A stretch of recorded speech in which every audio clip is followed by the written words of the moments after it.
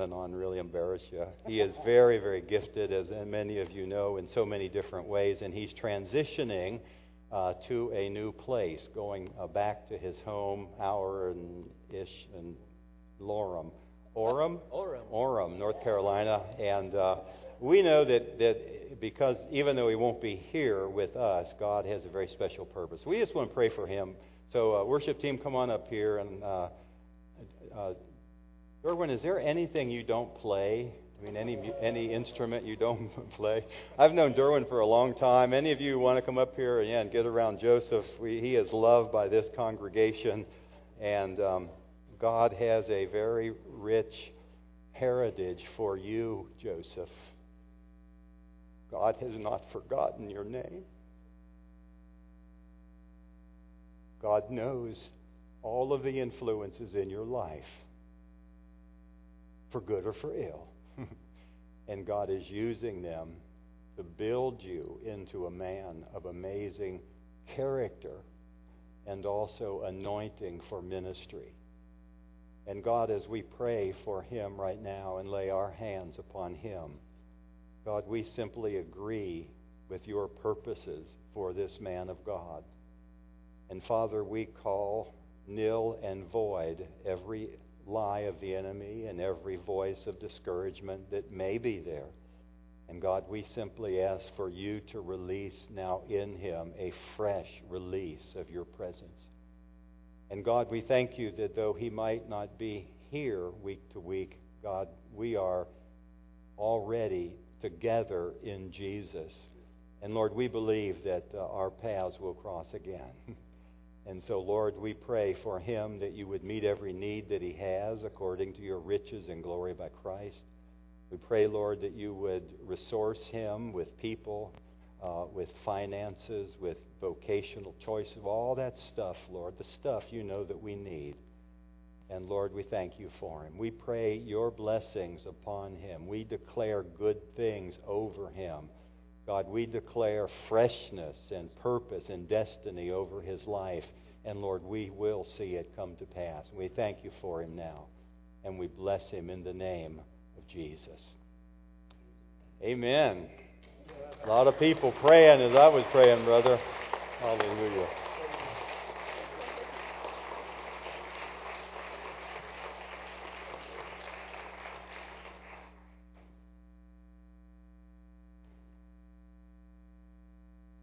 We have a few more minutes, and I'm going to share a little bit from the book of Esther. I walk my table out here into the center.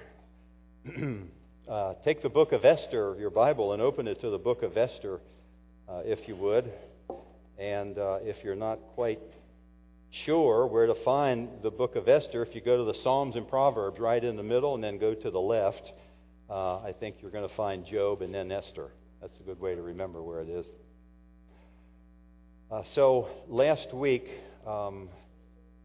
we were talking about our life together, and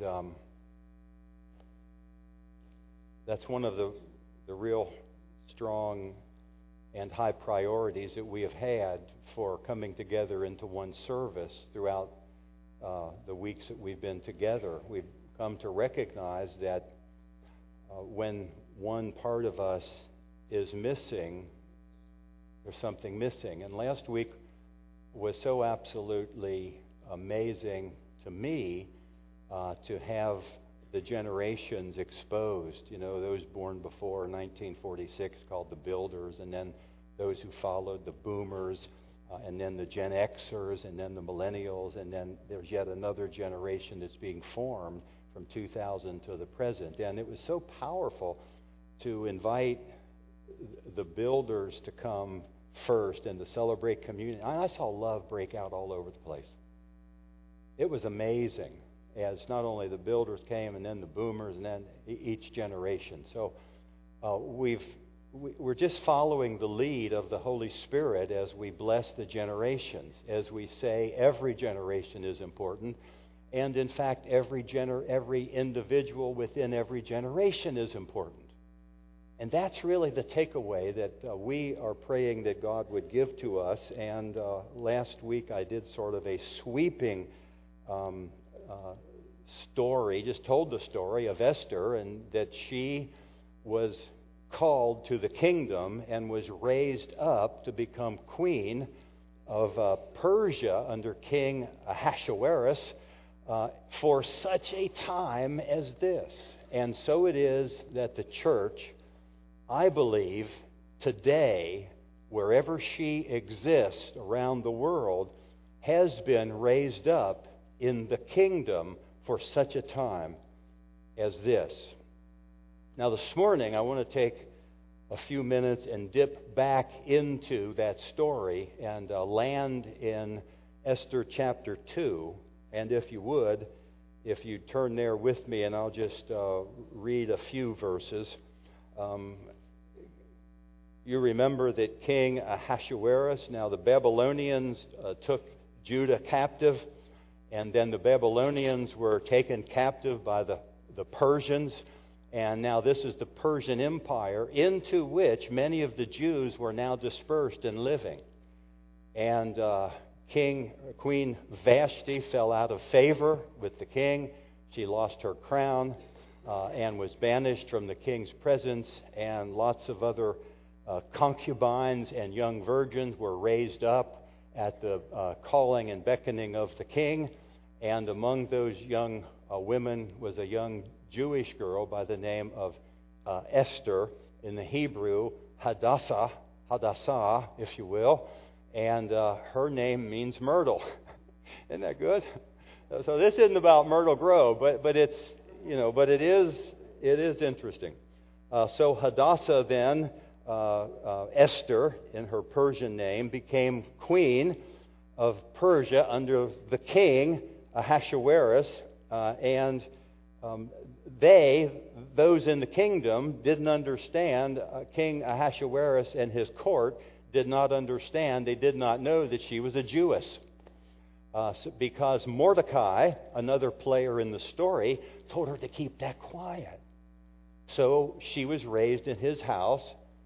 She was his cousin and was obedient to him and didn't tell anybody that she was a Jew, and she became queen. And so in chapter 2 of Esther, I want to read here for just a moment, and because Mordecai, evidently, the one who was her guardian for many years, had a lower position in the court of King Ahasuerus. And all we know about that is that he was just inside the gate. Now, whether he was a gatekeeper, we don't know, but he was just inside the gate. That's how I envision myself in the kingdom. I'm just inside the gate, and it's okay with me, because just to get inside the gate is enough. Well, I don't know where that came from, but anyway, he was just inside the gate. In verse 18 or verse 19, let me pick it up there. We learn something about Mordecai being a righteous man. So verse 19, when virgins were gathered together a second time, Mordecai sat in the king's gate, meaning he was just inside the gate. Now Esther had not revealed her family and her people, just as Mordecai had charged her, for Esther obeyed the command of Mordecai as when she was brought up by him. Okay, so now the queen, who is Queen Esther, is in the innermost resources or recesses of the kingdom, the palace. She's in good relationship with the highest officials of the land, the king. But Mordecai is outside and just inside the gate, and Mordecai hears about a plot to assassinate King Ahasuerus. Now, the question we want to look at this morning is, what does it cost us to stand in the midst of darkness? So, verse 21, in those days, while Mordecai sat within the king's gate, two of the king's eunuchs, their names were Bigthan, Bigthan, and Teresh, Teresh, they were doorkeepers. And for some reason, the text says, they became furious and sought to lay hands on King Ahasuerus. Well, guess what? You don't get to lay hands on King Ahasuerus and not risk your life and limb. Evidently, from that, we must understand that there was an assassination plot that was afoot, and these two guys who became angry and furious with the king were instigating the assassination plot. Therefore, verse 22, so the matter became known to Mordecai. Now remember, Mordecai was just inside the gate, and these two guys were gatekeepers, and the rumor began to go through the ranks of those around them that these two guys, Bigthan and Teresh, I guess, were going to kill the king. So the matter became known to Mordecai, who told Queen Esther, who's on the inside, and Queen Esther informed the king about the assassination attempt in Mordecai's name. Now, when the inquiry, verse 23, was made, became aware, when the inquiry was made into the matter, see, the king sought information, it was confirmed, and both were hanged. Bigthan and Teresh were hanged on the gallows, and it was written in the book of the Chronicles in the presence of the king. Now, that's not the book of Chronicles in the Hebrew Bible. That's every time something was done in the kingdom, they would write it down. Because if it isn't written down, it didn't happen. Like, that's why we keep minutes of meetings, by the way. If you don't write them down, a month or two from then, it doesn't happen. Nobody remembers it. So they wrote it down that Mordecai foiled the assassination plot. A couple of things I just want to mention there, that in terms of the church being called to such a time as this, has been called to stand in the midst of darkness. You see, you and I are carriers of the light. Mordecai was a son of the covenant that Yahweh had made with a people. And to that extent, he therefore, though he wasn't in a New Testament covenantal relationship, he was in covenant with the king. And because of that, he, like us, have been called to carry the light and be a carrier of the very presence of God. You see, each one of us, you've heard me say this, we've been called to carry the light of God. We have been called to carry His presence.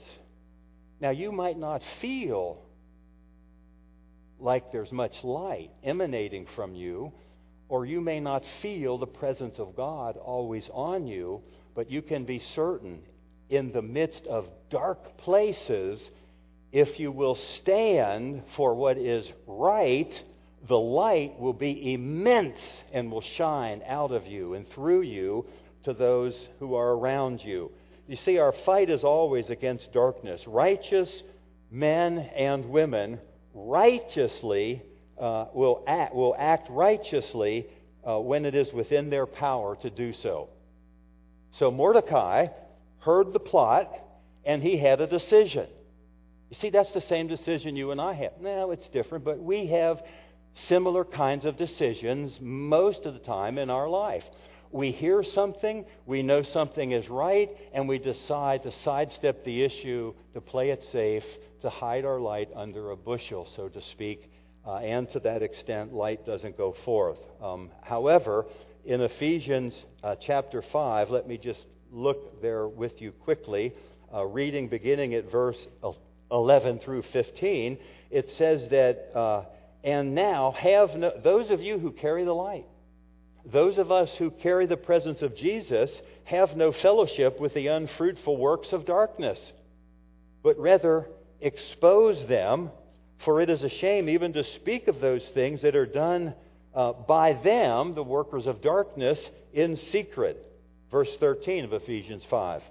But all things that are exposed, that is, or that are brought into the light, are made known or manifest by the light, for whatever is made manifest becomes light. Verse 14, therefore, he says, awake you who are asleep, and rise from the dead, and Christ will give you light. See then that you walk circumspectly, not as fools, but as wise, redeeming the time, because the days are evil. In other words, because we walk in the light, Mordecai had a choice. I hear an assassination attempt. Maybe I should just play it safe. Anybody played it safe besides me? When you know you could have spoken, but you decide to play it safe. Now, if Mordecai had played it safe, the assassination plot would have gone forward, and King Ahasuerus could have been killed. However, Mordecai made known the plot to his cousin Esther, who told the king, and the king sought out information and discovered the two scoundrels that were at the root of it and hung them on a gallows. That's what should happen to darkness. When the people of God determine to walk in the light. A couple of points under this I'll just mention. First of all, you got to become aware of the darkness in your own heart and expose the light that lives there.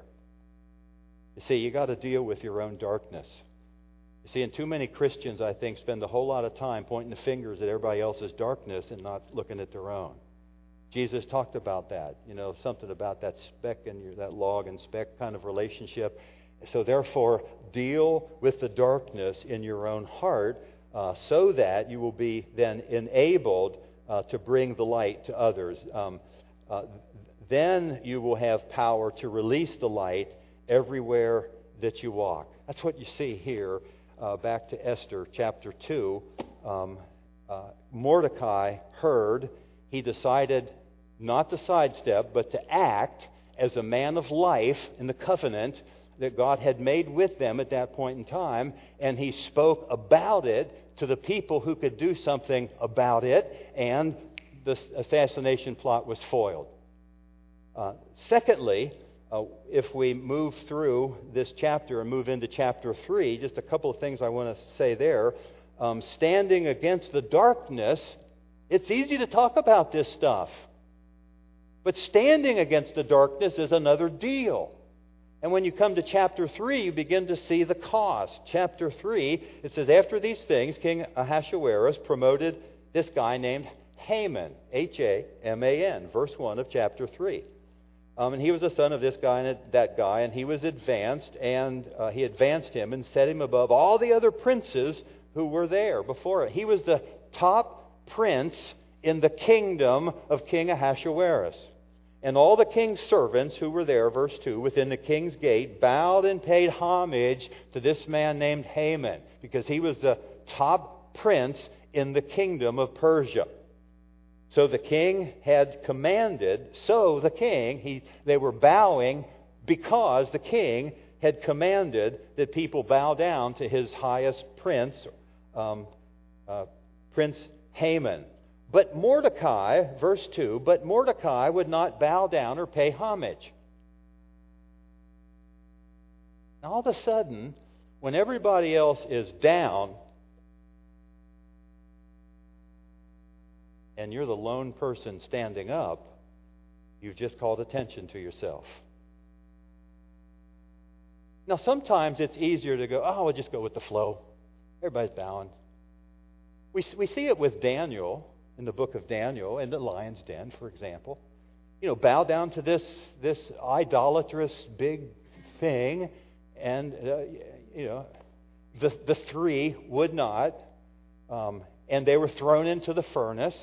We see it all through the Scriptures where men and women of God refuse to bow to the darkness. And so it is here. We find that Mordecai would not bow down to anyone but God. In verse 3, not bowing down was a transgression against the king's command. See, verse 3 says, and the king's servants who were within the king's gate said to Mordecai, why do you transgress the king's command? This was a violation of the law of the land. Now, I'm sure some of you are seeing some tie-ins and implications here. but it was a violation of the king's command. And as we move into verse 4, we begin to see why Mordecai would not bow down. Verse 4, now it happened when those who watched Mordecai standing, spoke to him daily, and he would not listen to them, that they told it to Haman. Haman, there's some guy who won't bow down to you when you come through. You're the highest priest of the land. Now Haman began to be angry with that. They said that, verse 4, in order to see whether Mordecai's words would stand or not. For Mordecai had told them why he wasn't bowing down. Look at the text, the end of verse 4, because he was a Jew.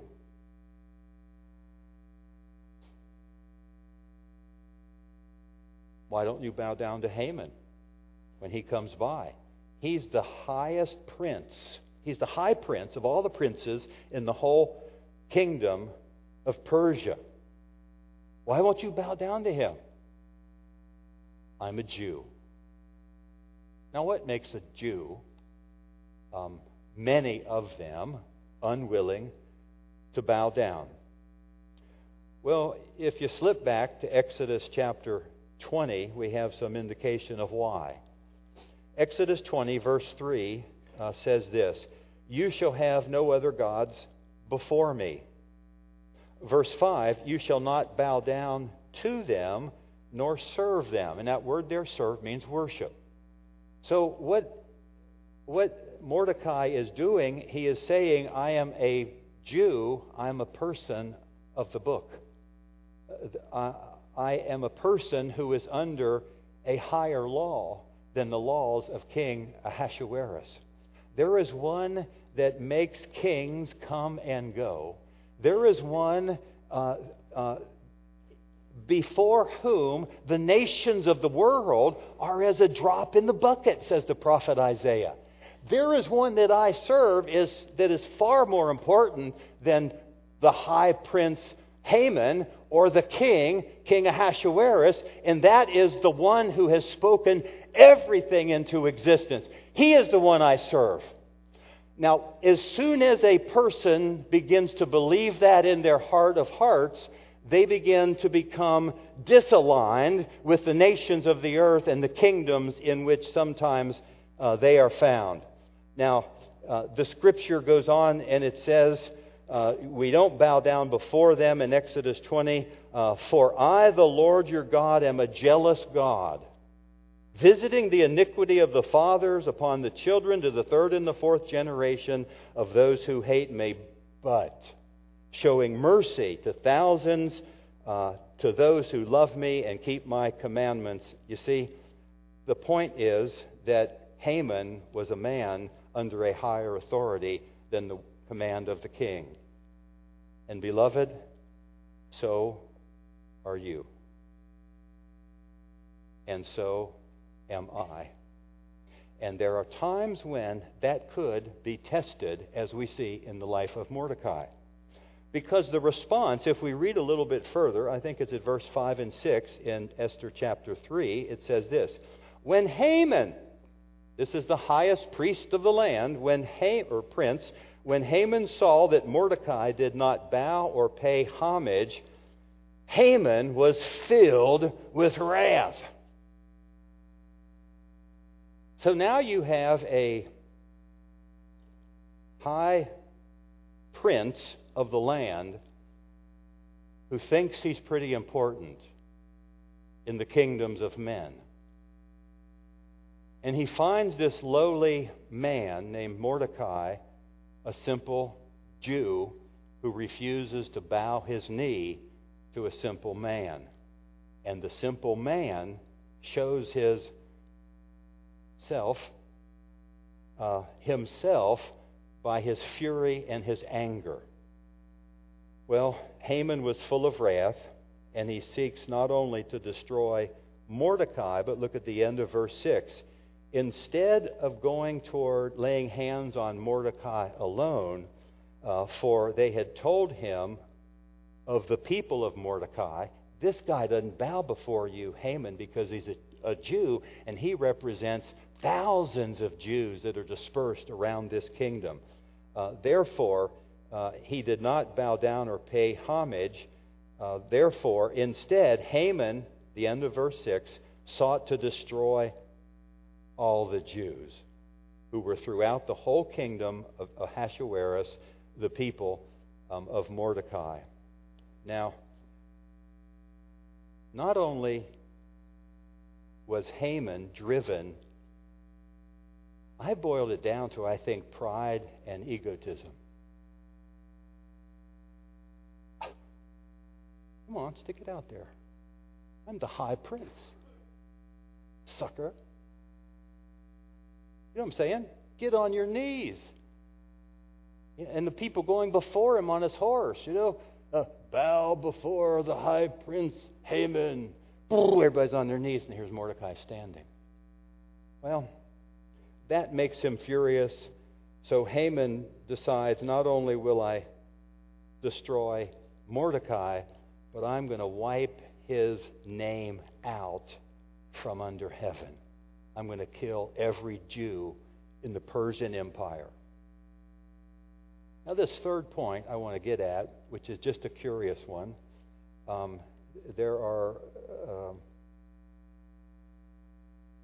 let me first say, there's a point in time where civil disobedience is called for.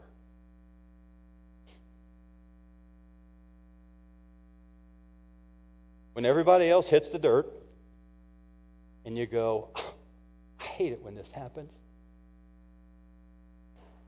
Here I am. You see, let every man be a liar. But what do you really believe when push becomes shove, when things get tight? We may come to a time in America when you and I are tested. We see that it's in the pipeline already. I'm not saying what that's going to look like because I don't know. But I know when the laws of the land say you can't pray in public, when the laws of the land say it's okay to kill people, they're not really people, they're just little things inside women. It's okay. And then finally, it's okay to redefine marriage. It's not okay with the king. And one of these days, we might be tested. And will we hit the dirt with everybody else, or will we simply stand with the recognition that it may cost us something? Civil disobedience. When's it right to disobey the laws of the land? When they're in conflict with the laws of God. This is not hard. When God says, that's what we do. Be doers of the word and not just hearers only, deceiving yourselves. Okay, so then, we're called, number one, to stand in the midst of darkness. Number two, darkness can be costly. That was Esther chapter 3. And now, number 4, how do the righteous fall out of favor? This is an interesting little study here as we conclude. How do the righteous fall out of favor? Notice how easily the plot unfolds. Let's begin to look at verse 8 of chapter 3. It says this. Then Haman, I remember Haman, top prince. Mordecai wouldn't bow down to him. He's furious. When we allow our anger and our wrath to fuel our actions, we've already put in motion something that's going to be ugly. So the wrath-filled, prideful, egotistical Haman now says, not only do I want to kill this, you fill in the blank, scoundrel little man of a Jew, but I want to kill all of his people. And I am a man of influence. So he turns around and goes to King Ahasuerus. And he says this in verse 8. Then Haman said to the king, King Ahasuerus, there is a certain people scattered and dispersed among the people in all of the provinces of your kingdom. Now notice he didn't say there's a man who really made me mad and I'd like to take his head off. He said there is a certain people The inference is they are a low-life scum of the earth, ragtag. You get the picture. They're scattered and dispersed among the people in all of the provinces of your kingdom, King Ahasuerus. And their laws are different from all of the other peoples who obey you, King Ahasuerus, and they do not keep the king's commands or the king's laws.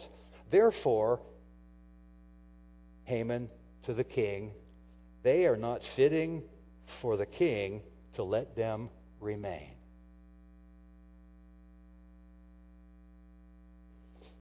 To please the king, verse 9, let a decree be written, and in fact a decree was written, and King Ahasuerus did not do his due diligence here as he did with when the assassination plot. It says he sought out and he confirmed the truth, but this time he just listened to his high prince Haman. And he wrote a decree that all of the Jews on a specific day would be killed. And oh, by the way, King or Prince Haman said, "And I'll pay you a whole bunch of money. Silver I'll put into your coffers." So he was pleased about that. Well, how do people fall out of favor? A couple of ideas I have. The first one is through distortions, lies, and misinformation. That's what we see here in terms of Haman. There was a distortion. You got all these people, and it's not good, King Ahasuerus. So you distort the reality. You tell just a little lie. Sometimes a little lie is about misinformation, not giving all the facts.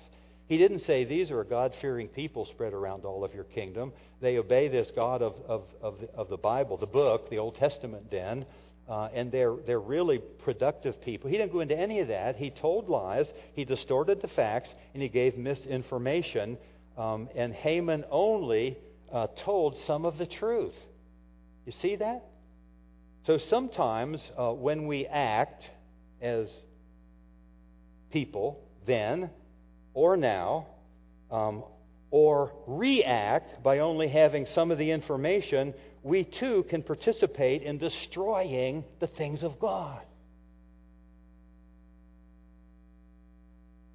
That's why the Scripture is real intent on us getting certain realities, not just being people by virtue, we believe what's in here, no, but by obeying what's in here.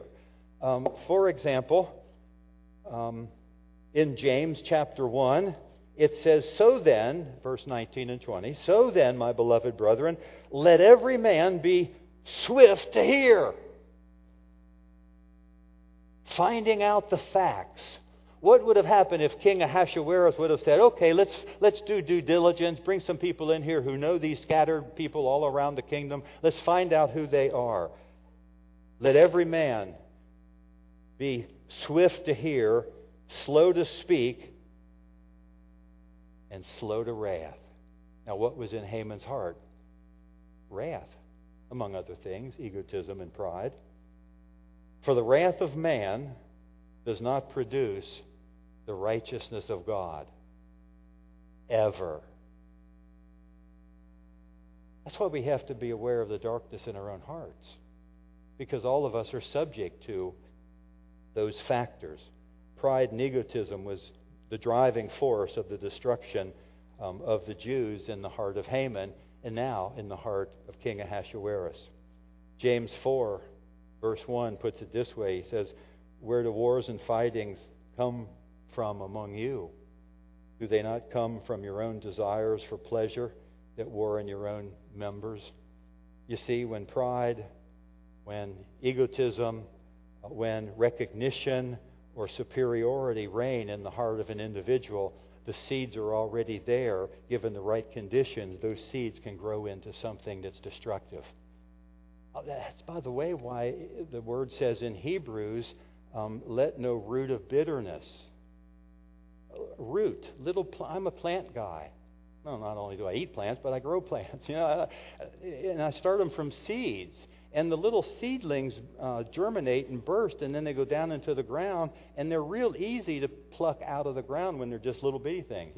What he says is, let no root of bitterness exist in you. So you pluck those roots of bitterness, those places of darkness out when they're little, because if you don't do that, they'll grow into big things, as we see here, and it's costing them potentially the whole destruction of the Jewish people.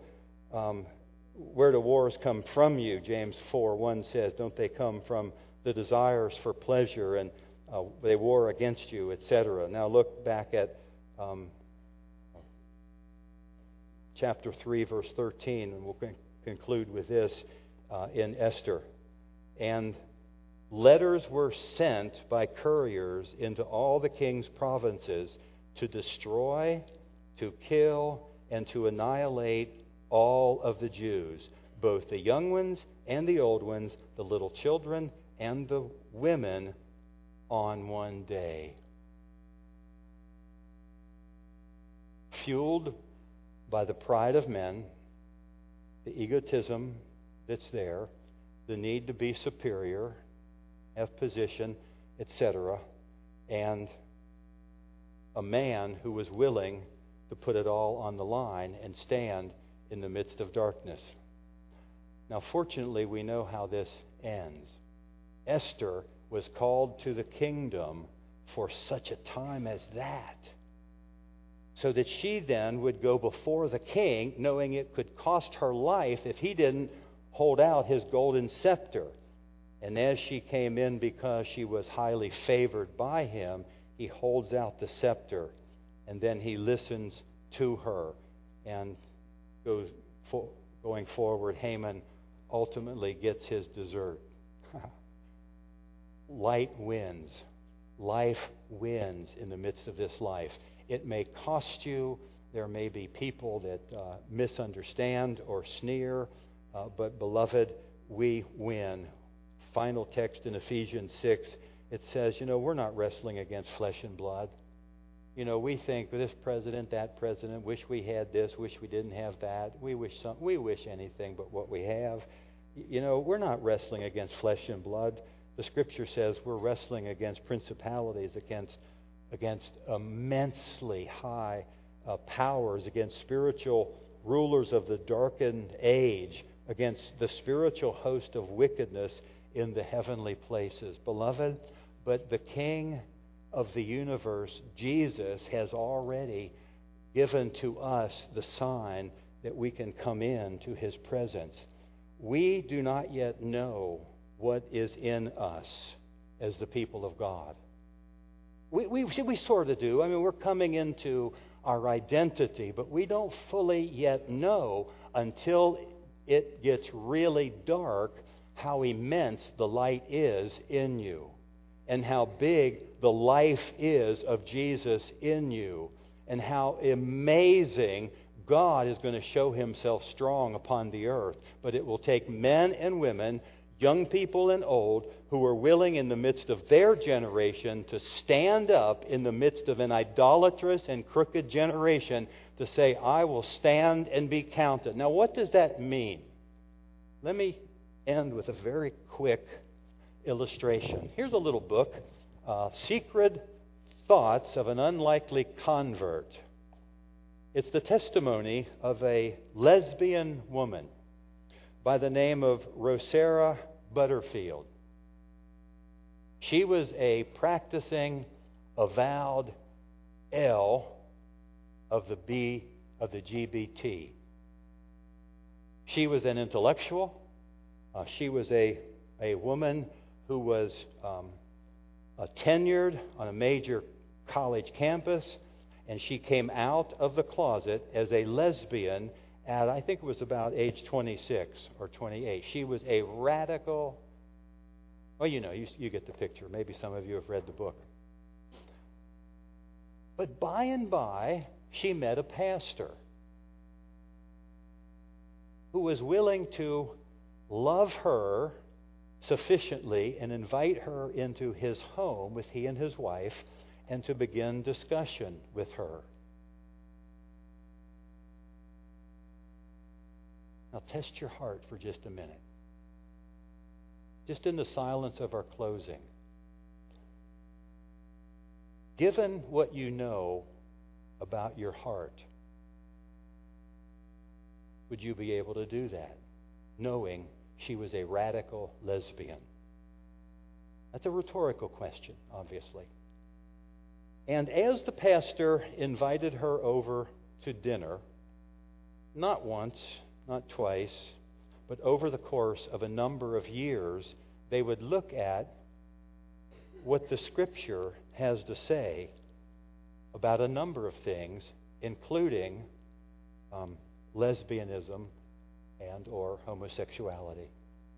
And over the course of many years of 3 or 4 or 5, I think it was, studying the Scriptures, the Spirit of God began to illuminate her mind and show her the folly of her lifestyle, out of which she came by repentance and into becoming a transformed new creation in Jesus.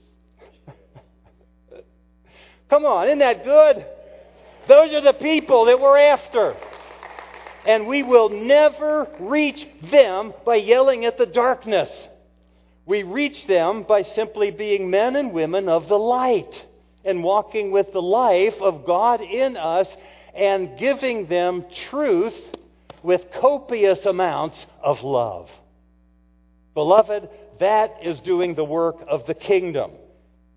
I saw a movie on PBS. My wife couldn't watch it. It was on transgenders. These little kids, 15, 16, 13, 12, and that they were transitioning from being little girls to becoming little boys, because that's what they thought, that's who they were, or little boys transitioning to become little girls. And I was fascinated by it. Why? By their sin? No, that's the culture we live in. Was I agreeing with it? No. But I learned something about it, and that is darkness is dark. Anywhere you find it. Whether it's in King Ahasuerus' kingdom, or whether it's in the United States of America in the year 2015. The question is not whether there's darkness or what it looks like. The question is, will we be men and women who simply walk in the light? Because when you walk in the light, the Scripture says in 1 John, as He, God, is in the light, we have fellowship one with another, and the blood of Jesus continues to cleanse us from all of our sin. And you know what? When you're cleansed from your sin, you have the capacity then to love other people around you. Now, I know some of you are sitting here, and this is a hard message for some of you. And guess what? It is for me. But guess what? It's not hard for Jesus, because He is the way, He is the truth, and He is the life. He is also the light of the world. And He has come to move our sin out of the way so that He might come and live His life in us. So that we can love people and carry the truth, even though it may cost us something in the midst of this generation in which we live. Let's stand up and we'll be dismissed. Dean, if you would come and maybe end us with a song. I simply want to give you an opportunity today to make a fresh commitment to Jesus. You say, oh, I know Jesus. He became my Savior in, 1992. That's awesome. Where is Jesus today in your heart? How much influence does He, the King, really have in your life or mine, is the question. And beloved, today is a day of new and fresh consecration of our hearts to Him. Why? Because we need Him every hour.